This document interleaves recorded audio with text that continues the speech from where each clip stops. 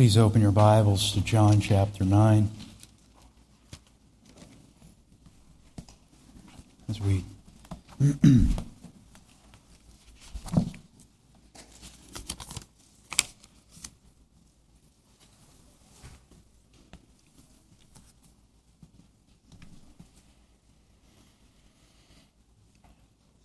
to see or not to see, that's the question or the statement this morning. In John chapter 9, where we left off before, where we pick up right now in verse 35. Jesus heard that they had put him out, and finding him, he said, "Do you believe in the Son of Man?" He answered, "Who is he, Lord, that I may believe in him?" Jesus said to him, "You have both seen him, and he is the one who is talking with you." And he said, "Lord, I believe." And he worshipped him. And Jesus said, "For judgment I came into this world, so that those who do not see may see, that those who see may become blind."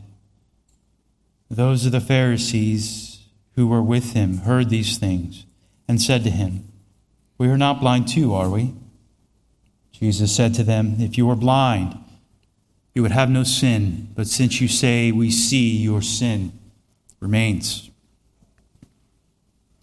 Father, we come before you once again this morning. I pray, O God, that you would help us to understand your word and that you would help me to preach your word for the glory of Jesus Christ. In his name I pray, amen.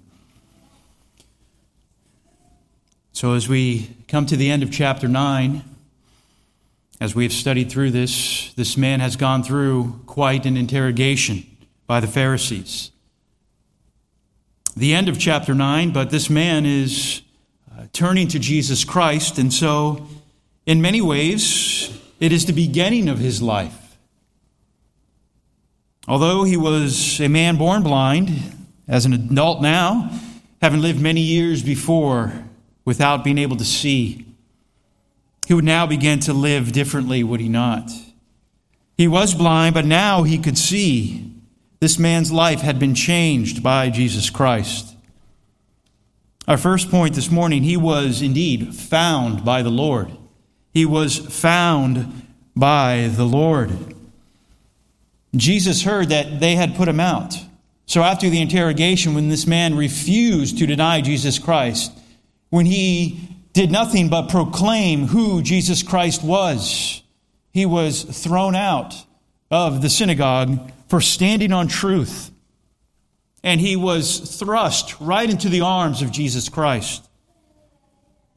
And as we would consider, when we come to Jesus Christ, we are excommunicated by the world. The world does not want us anymore. When we turn to the Lord, we don't serve the ways of the world anymore. We serve the Lord Jesus Christ. And what better place to be than to be in the arms of our blessed Savior, the Lord Jesus. Jesus asks him the most important question as it relates to salvation. Do you believe in the Son of Man? This man was persecuted for the sake of Jesus. And Jesus did not leave him to live on his own, to be by himself. The man was put out of the religious institution. He was persecuted by those who were supposed to be instructing him. Now he would be maligned by others as the word spread of what took place. But he was found by the Lord, as it is in salvation. Jesus finds and saves sinners of his own choosing. But then there's the demands of the Lord. Secondly, the demands of the Lord. He asked the man a question, and the word "you" in here is emphatic. Do you, individual, believe in the Son of Man? Jesus was concerned with the individual. The man answered for himself in the interrogation. The man must answer for himself this question by Jesus Christ as he stood before him, as he was asked a simple question after the interrogation. As each of us must stand and answer the same question on our own. What will we do with Jesus Christ? Do we believe in the Son of Man? Believing in the Son of Man is trusting in the Son of Man. It is trusting in Jesus. It's placing one's trust in Jesus Christ for the salvation of their soul. It's the most important question to be asked. It is the most important question one can answer. Do you believe in the Son of Man? The Son of Man is an interesting expression, interesting title. It's one that Jesus uses, speaking of himself, over 80 times in the New Testament. The only other individual that uses this title of Jesus is Stephen in Acts chapter 7, verse 56. While he was being persecuted for proclaiming Christ, while he was being stoned to death for standing for Jesus, but being full of the Holy Spirit, he gazed intently into heaven and saw the glory of God and Jesus standing at the right hand of God. And he said, "Behold, I see the heavens opened up and the Son of Man standing at the right hand of God." In John chapter 12, when Jesus tells of his death, he was asked by the crowd, "Who is this Son of Man?" And this phrase, this title, Son of Man, comes from Daniel chapter 7. I'll just read it for you. Verse 13 and 14. In Daniel's vision, I kept looking into the night visions, and behold, with the clouds of heaven, one like a Son of Man was coming. And he came up to the Ancient of Days, and he was presented before him. And to him was given dominion, glory, and a kingdom, that all the peoples, nations, and men of every language might serve him. His dominion is an everlasting dominion, which will not pass away, and his kingdom is one which will not be destroyed. The kingdoms of this world will come and go. They fall, another one has risen up again, but the kingdom of God will stand forever. Leon Morris points out for us that Jesus used this term, Son of Man, in a threefold way. As a periphrasis, a longer word to convey a shorter meaning. In other words, Son of Man, instead of the word I. Also, of the heavenly Son of Man who will come in glory. Of the Son of Man who suffers to bring people salvation. We find this phrase also, or this title rather, in John chapter 5, verse 27, referring to judgment, which would also fit the context of our verses this morning. As it says, "And he, being God, gave him, Jesus, authority to execute judgment, because he is the Son of Man." And the word the there is in italics. It's not in the original Greek. So it is Son of Man. That would also bring us back to Daniel chapter 7. This Christological title yet stresses his humanity. And he is given authority as judge. The person of Christ, fully man and fully God. So we see this man that stood before him was found by the Lord. And then there are demands of the Lord. And then there is, thirdly, the response to the Lord. So the man answers Jesus' question with a question. Who is he, Lord, that I may believe in him? Likely he recognizes the voice of Jesus when Jesus healed him, as he spoke to him when he could not see. Likely he recognized this voice when he heard Jesus speak. This may be the first time he actually saw him clearly. The term Lord here may be translated as Sir, showing respect towards Jesus, as sometimes we find, but we'll see it used differently here in a moment. He is ready to believe. He is willing to believe. He trusts that Jesus is the one to tell him in whom he must believe. Who is he, Lord, that I may believe in him? Jesus says you have both seen him and he is the one who is talking with you. You have seen him. How appropriate. Appropriate words for a man who has never seen anything until Jesus opened his eyes. The Greek would put it in the phrase saying this: the one speaking to you is that one. Jesus was concerned for this man's soul. With everything else that has transpired so far with this man, he was blind, now he could see. The interrogation, being thrown out of the synagogue. One thing was clear. He was brought to the point of having to answer this important question: do you believe in the Son of Man? And then he responds, which is the response that is needed to the Lord. When an opportunity of salvation is presented, he said, Lord, I believed. And he worshiped him. Lord, I believe. And the response is worship. This time when he says Lord, he is not saying sir. It has the vernacular of owner, ruler, or master.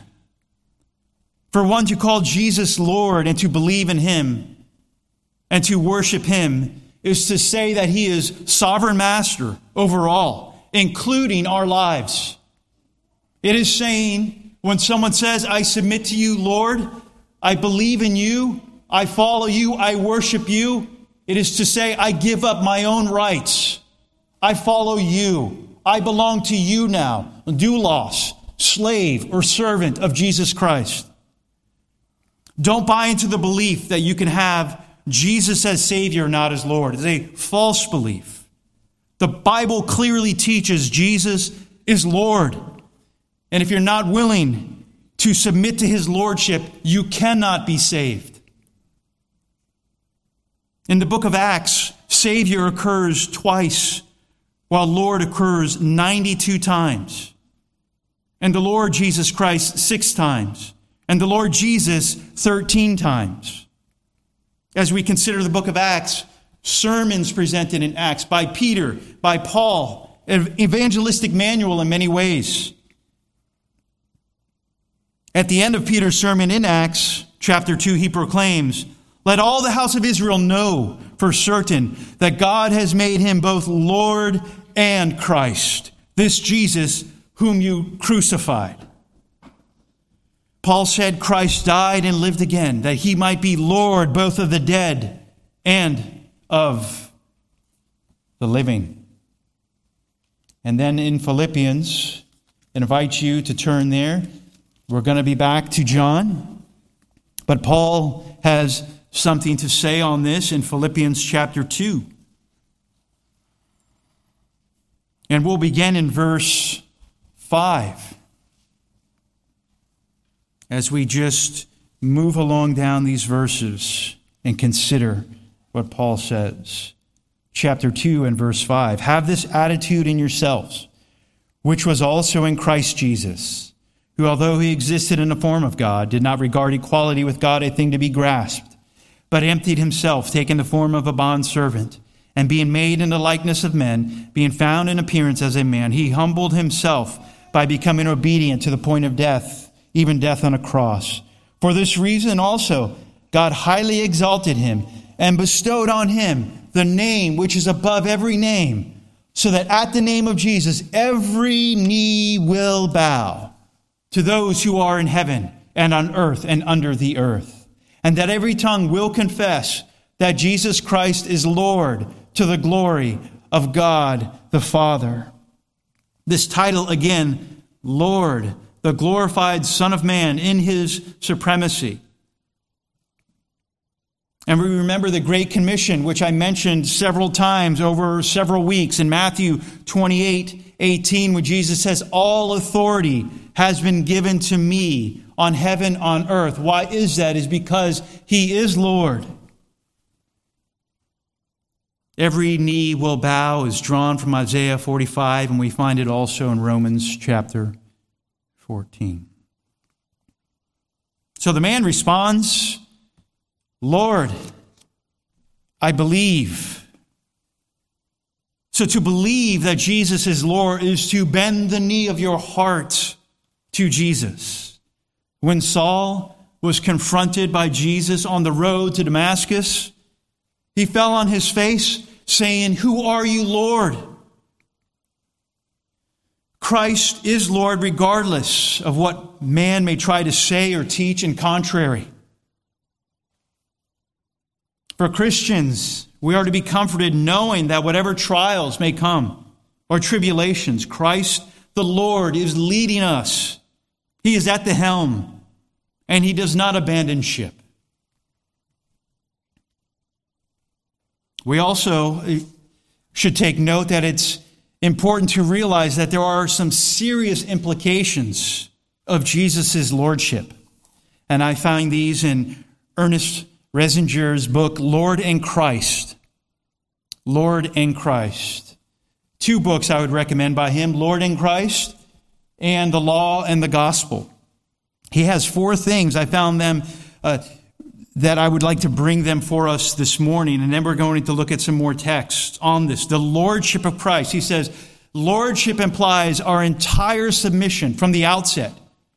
He says it's a strange salvation that knows nothing about daily submission to Christ the Lord. In other words, it's not just something we do on Sunday, or it's not something that's an occasional thing. Everyday submission to Lord Jesus. Lordship, secondly, implies our willing service. Referring to Paul's conversion in Acts, he points out what Paul asks immediately. Who are you, Lord? And what do you want me to do? And that is, in a nutshell, a summarization for us when we follow Christ. Who are you, Lord? Help me to know more of who you are by the reading of your word, by the preaching of your word. And God, what do you want me to do for you, to serve you? Many in the Gospels immediately believed on the Lord Jesus Christ and his lordship.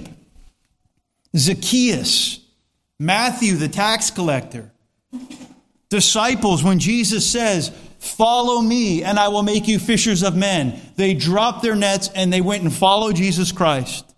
And Zacchaeus in Luke 19 was trying to see who Jesus was, and he was unable to because he was small in stature. And he ran ahead and climbed up into the sycamore tree in order to see him, for he was about to pass through that way. When Jesus came to the place, he looked up and said to him, Zacchaeus, hurry, come down, for today I must stay at your house. And he hurried and came down and received him gladly. When they saw it, they all began to grumble, saying, he has gone to be the guest of a man who is a sinner. Zacchaeus stopped and said to the Lord, behold, Lord, half of my possessions I will give to the poor. And if I have defrauded anyone of anything, I will give back 4 times as much. And Jesus said to him, today salvation has come to this house, because he too is a son of Abraham. For the Son of Man has come to seek and to save that which was lost. Zacchaeus knew it. Matthew, or Levi, the tax collector, knew it. Jesus said, follow me. He dropped everything and he went to follow Jesus Christ. Immediate. Thirdly, according to Ernest Reisinger, lordship implies obedience. And Jesus says, why do you call me Lord, Lord, and not do the things which I say? Fourthly, lordship implies ownership. He goes on, if Jesus is my Lord, he owns me lock, stock, and barrel. When sinners bow to his lordship, not only do they get saved, but their whole life comes under the Lord's direction. And so 2 texts for us, Luke chapter 9, and then 1 Corinthians chapter 6. Luke chapter 9, 57, speaking of discipleship, as they were going along the road, and Jesus would say things, he would speak to them, he would preach to them, he would teach them. As they were going along the road, someone said to him, I will follow you wherever you go. And Jesus said to him, the foxes have holes, and the birds of the air have nests, but the Son of Man has nowhere to lay his head. And he said to another, follow me. But he said, Lord, first permit me to go and bury my father. In other words, get the things in order having to do with him. But he said to him, allow the dead to bury their own dead. But as for you, go and proclaim everywhere the kingdom of God. Another also said, I will follow you, Lord, but first permit me to say goodbye to those at home. Jesus said to him, no one, after putting his hand to the plow and looking back, is fit for the kingdom of God. And in 1 Corinthians chapter 6, I invite you to continue on with me and turn there. 1 Corinthians chapter 6. We're going to be looking at verse 19 and 20. But every time I come to 1 Corinthians 6, or most times, I'm immediately drawn to verse 9, 10, and 11. Or you do not know that the unrighteous will not inherit the kingdom of God. Do not be deceived. Neither fornicators, nor idolaters, nor adulterers, nor effeminate, nor homosexuals, nor thieves, nor the covetous, nor drunkards, nor revilers, nor swindlers will inherit the kingdom of God. That covers so many different types of individuals who would not enter the kingdom of God. But he says, such were some of you. That is the good news. That is what happened. Such were some of you, but you were washed, but you were sanctified. You were set apart, and you were justified in the name of the Lord Jesus Christ and in the Spirit of our God. And then in verse 19, do you not know, Christian, do you not know that your body is a temple of the Holy Spirit who is in you, whom you have from God, and that you are not your own? You have been bought with a price. Consider the price this morning.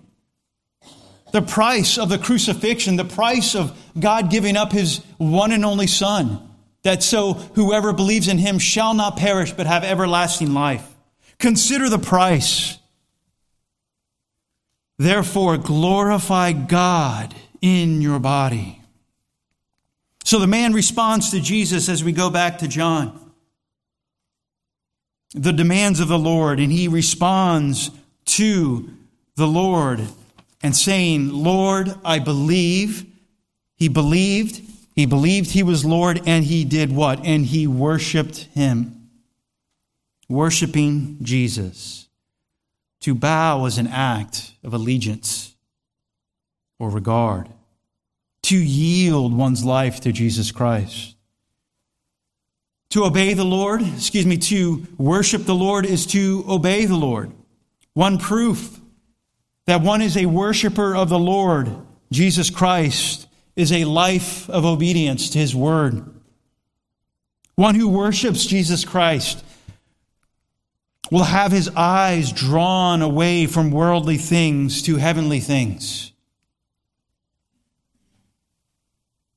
The kingdom of heaven will be like a treasure to that one, a treasure hidden in the field, which a man finds and hides again. And from joy over it, he goes and sells all that he has and buys the field. Or like the merchant seeking fine pearls, and upon finding that one pearl of great value, he went and sold all that he had and bought that one pearl because it was precious to him. So this man was found by the Lord. But there's also demands of the Lord. Follow me, says the Lord. Then there is the response to the Lord. Believe in him, submit to his lordship, and worship him. Then there is also judgment according to the Lord. Judgment according to the Lord. Jesus said, "For judgment I have come into this world. For judgment I came into this world so that those who do not see may see, and those who see may become blind." First, we need to understand that there are other places that Jesus speaks of coming into the world not to judge the world. We see John 3:16, John 3:17. We could see that. I'll read that for us. John 3:16, John 3:17. "For God so loved the world that he gave his only begotten Son, that whoever believes in him shall not perish but have eternal life. For God did not send the Son into the world to judge the world, but that the world might be saved through him." But then we see 18 and 19. "He who believes in him is not judged. He who does not believe has been judged already." Why? "Because he has not believed in the name of the only begotten Son of God. This is the judgment, that the light, Christ, has come into the world, and men love the darkness rather than the light, for their deeds were evil." So we must remember the importance of context and who Jesus is speaking to and the subject at hand, as he was speaking of the blind and now those with sight. And now he does a little word play here, and he says, so that those who do not see may see, and those who see may become blind. Jesus healed the man who was born blind, a picture of spiritual illumination, as this man was regenerated. He represents those who do not see, who Jesus made to see. Those who see here in this text, in this verse, those who see represent those who think that they need no illumination, that they do not need any light, for they can see things fine. What more do I need? I can see the world fine. I can see religious things fine. I don't need any light. Yet in reality, they were blind and in darkness.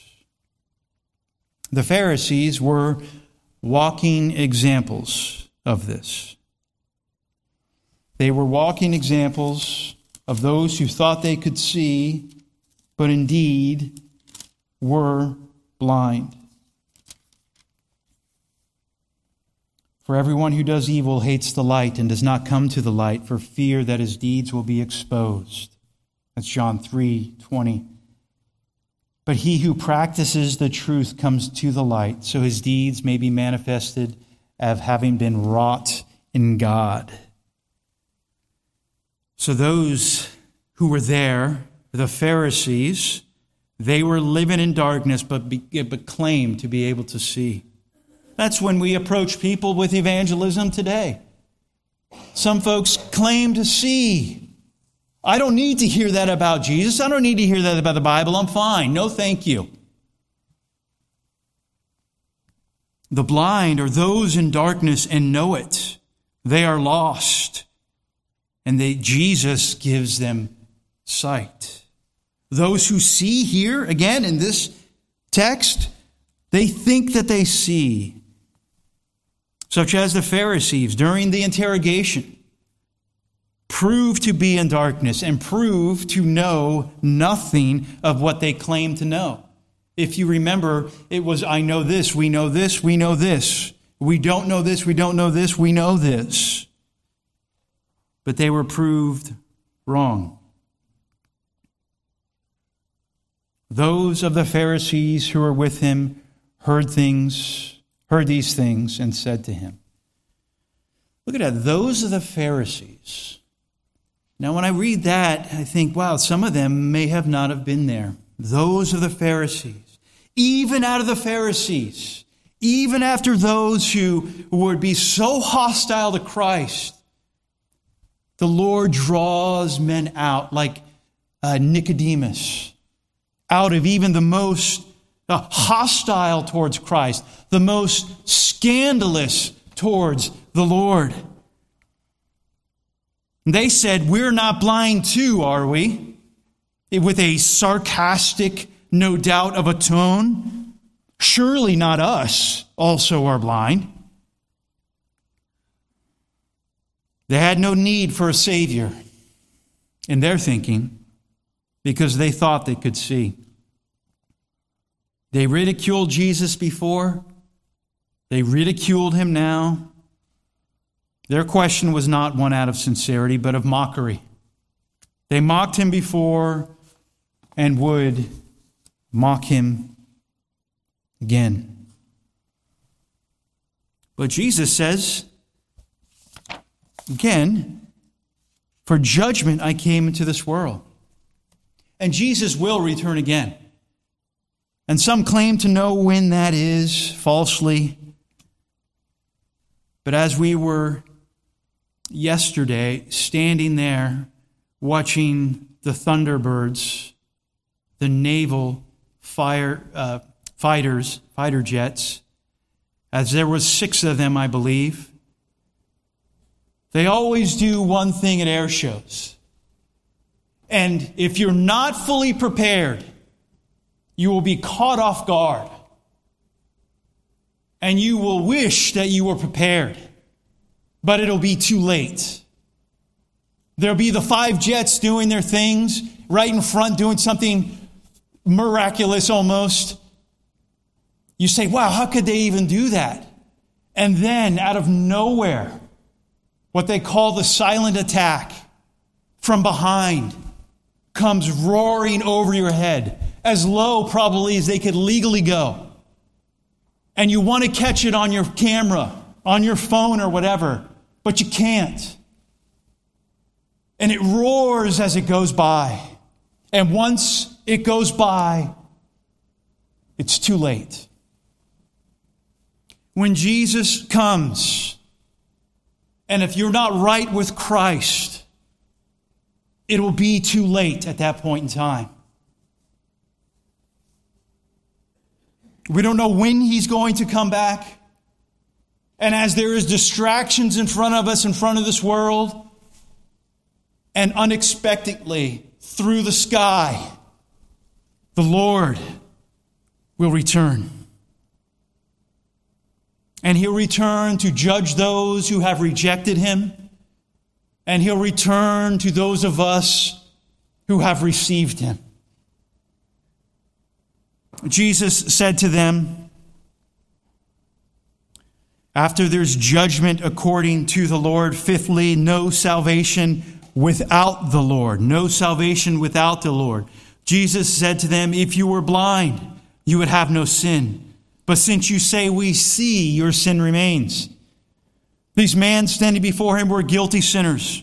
They have rejected Jesus, the Messiah, the Son of Man. They were in darkness. They forcefully opposed Jesus, hostile to him. Jesus responds to them. If you were blind, you would have no excuse. But they say we see. They are claiming that they have the insight to understand spiritual things, that they had all the insight and illumination they needed. They knew the law. Why did they reject Jesus Christ? Leon Morris again says, Jesus does not say that they really do see, but that they claim to see. If they really had spiritual sight, they would act differently towards him.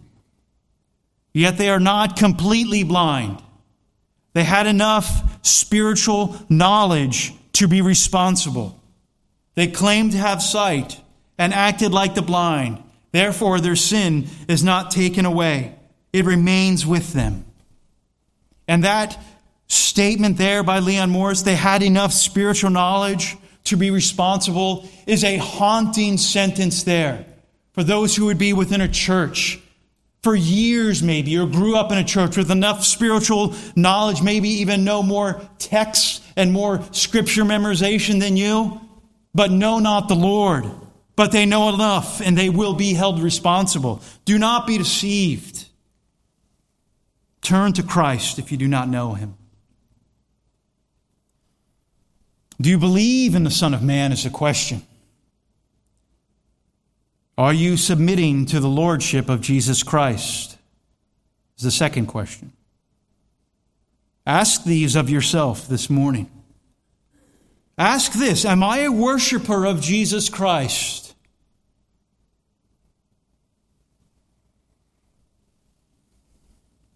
If you're not one who believes in Jesus Christ as Lord, if you do not worship him according to the way he says, then you are under divine judgment already. You need to be pardoned. You need an appeal. You are guilty, for all have sinned and fall short of the glory of God. So what must you do to be saved? Repent and trust Jesus Christ as Lord today. And finally, sixth point, walking with the Lord. So we have the man found by the Lord. There are demands by the Lord for one to follow Christ. He has demands on one. There's the response to the Lord. There's judgment according to the Lord. There is no salvation without the Lord. And then there is walking with the Lord.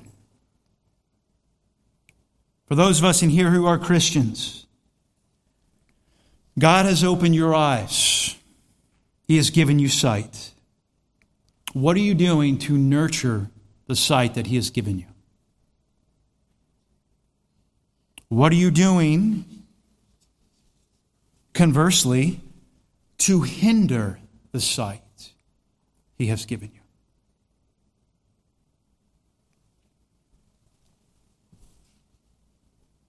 He has given us illumination. Ask the question, do I desire more of him? Do I desire more of the illumination from the Word of God? Do I desire to know Christ more? Let's pray.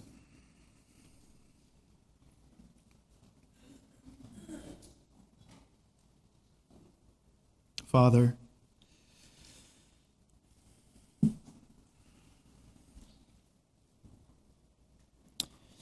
thank you that no matter who casts us out in this world, who would throw us out in the world,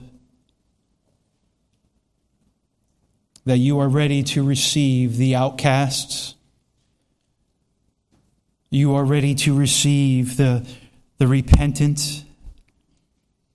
You are ready to receive those who would bow the knee to you as Lord. You're worthy to be praised, Lord Jesus. You're worthy to be followed. You're worthy to be worshipped. Let us have hearts that desire to worship you in spirit and in truth.